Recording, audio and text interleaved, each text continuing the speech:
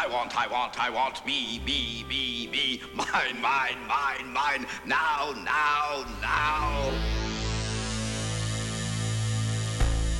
You know you're responsible for what you hear.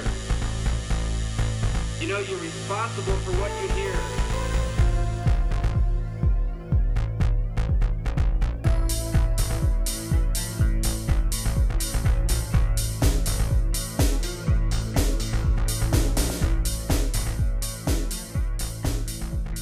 Greetings and welcome to Thoughts from a Hairy Head, the weekly podcast where I talk about, well, whatever happens to be bouncing around inside my head at the moment, but mostly focusing on constitutional issues and political decentralization. This is episode 84 of Thoughts from a Hairy Head, and I appreciate you tuning in. This week, I'm going to talk about militarized police.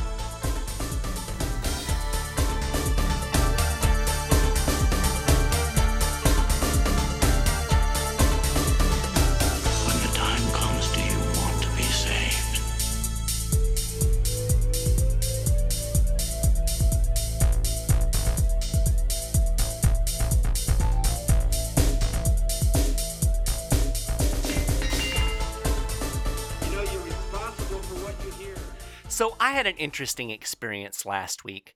I got an email from the U.S. Department of Defense responding to an article I wrote for the 10th Amendment Center on a bill that is pending in the Oregon legislature to help block the militarization of state and local police. Now, this bill would bar police departments in Oregon from acquiring certain types of military gear from the federal military surplus program. It's known as the 1033 program.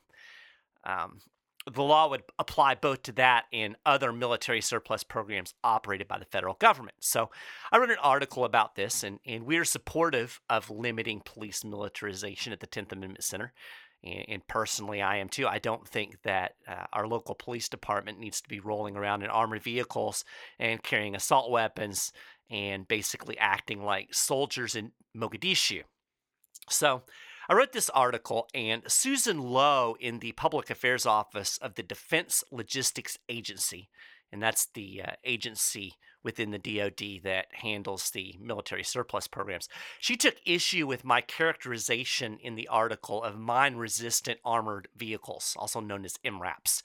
And I said that they were essentially unarmed tanks. And she called my description, quote, misleading. This is what Susan had to say to me.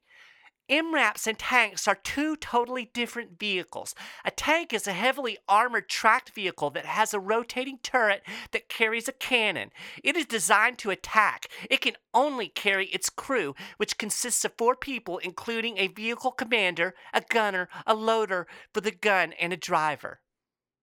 An MRAP is a truck. It has wheels, not tracks. It does not have a cannon and a rotating turret. It is a truck that is armored to protect its occupants. The windshield and window glass are designed to resist small arms fire to protect the occupants. It is designed to protect, not to attack. Okay, so first I have to note that in my article, I did not say an MRAP is a tank. I said an MRAP is essentially an unarmed tank. Those two words are important, essentially and unarmed. The word essentially implies similar but not the same as. And I think anybody that's ever seen an MRAP, any average Joe walking down the street, is going to agree with me that it is essentially an unarmed tank. Now, Susan wanted me to change the article, but I decided not to. I stand by my description. In fact, I've got a friend who has a son that's in the Army, and he served a tour in Afghanistan, and he described an MRAP this way, quote, "It's basically a tank shaped like a garbage truck," unquote.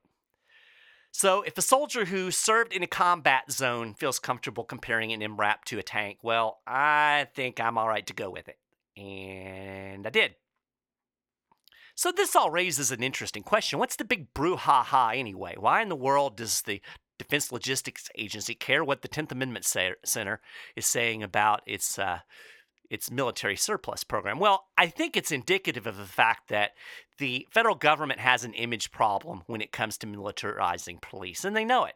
They don't want the public to have the impression that cops are riding around in tanks, But the fact of the matter is, all you got to do is look at these massive responses for civil disturbances, or even in Tampa, they actually rolled out a armored personnel carrier to deal with a few protesters back in, I think it was 2010. There's an article about it I found, and ironically, the armored personnel carrier they were riding in had tracks, which Susan made the huge deal about. Tanks have tracks. Well, the interesting thing is the police departments were required to return the tracked armored personnel carriers after President Obama issued an executive order after the Ferguson riots, rolling back the 1033 program and actually prohibiting certain equipment that was particularly combat-oriented. So, at any rate, there's been a lot of backlash against this whole police militarization business, and rightfully so. I mean, I think we all intuitively understand that we don't want Barney Fife saying, "Hey, throw me the keys to the tank and pitch me my grenade launcher." And here's the problem with all of this. When you there's an old saying. The saying is this: if all you have is a hammer, everything starts to look like a nail. And that's the dynamic that we've started to see in local policing.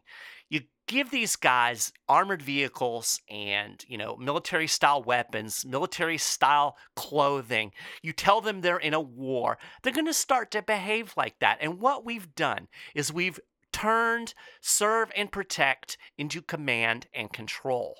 It's a mentality. Giving guys military weapons, telling them they are soldiers in a war, they are going to start behaving like soldiers in a war. And that's exactly what we've seen happen. And the federal government has a vested interest in all of this. They want to militarize state and local police because they need foot soldiers for the war on drugs. And that's what all of this comes down to. It's this stupid war on drugs. The federal government cannot impose and enforce drug prohibition alone. It has to have the assistance of state and local law enforcement. So in order to incentivize this, they arm these guys, they give them all the toys. Hey, it's cool, right? They incentivize them with asset forfeiture. And what it creates is a situation where basically your state and local police are becoming an armed extension of the federal government to do the federal government's bidding, to enforce the federal government's war on drugs. That's what I think this all comes down to. And that's why Susan Loeb, the DOD, doesn't want Oregon to limit the types of military equipment that's going into its state and local police department's hands. So here are some stats that will help you see just how much the federal government has influenced this police militarization with its stupid war on drugs. It was Nixon who declared total war on public enemy number one, but Ronald Reagan's the one that really kicked it into high gear. Spending on the drug war tripled in the 80s, and 37 federal agencies entered the fray. Now, SWAT teams, which is where you see a lot of this militarized gear used, were originally created in the 70s for extreme events like hostage situations, active shooters, riots, stuff like that. But by the 80s, police were regularly deploying SWAT teams as an investigative tool, sending these heavily armed officers in the dead of night to execute search warrants. In the 1970s, SWAT teams were called out just a few hundred times all across the United States. That number increased to 3,000 times per year in the 1980s. In 2005, law enforcement agencies deployed their SWAT teams more than 15,000 times. So all of this militarization has clearly had an effect. So the feds can try to slap lipstick on a pig by quibbling over my characterization of MRAPs. But as long as police can get free military toys from Washington, D.C. with virtually no oversight, quote-unquote peace officers will continue to operate like armed combat troops. That can only mean more police shootings, brutalization, and innocent people hurt.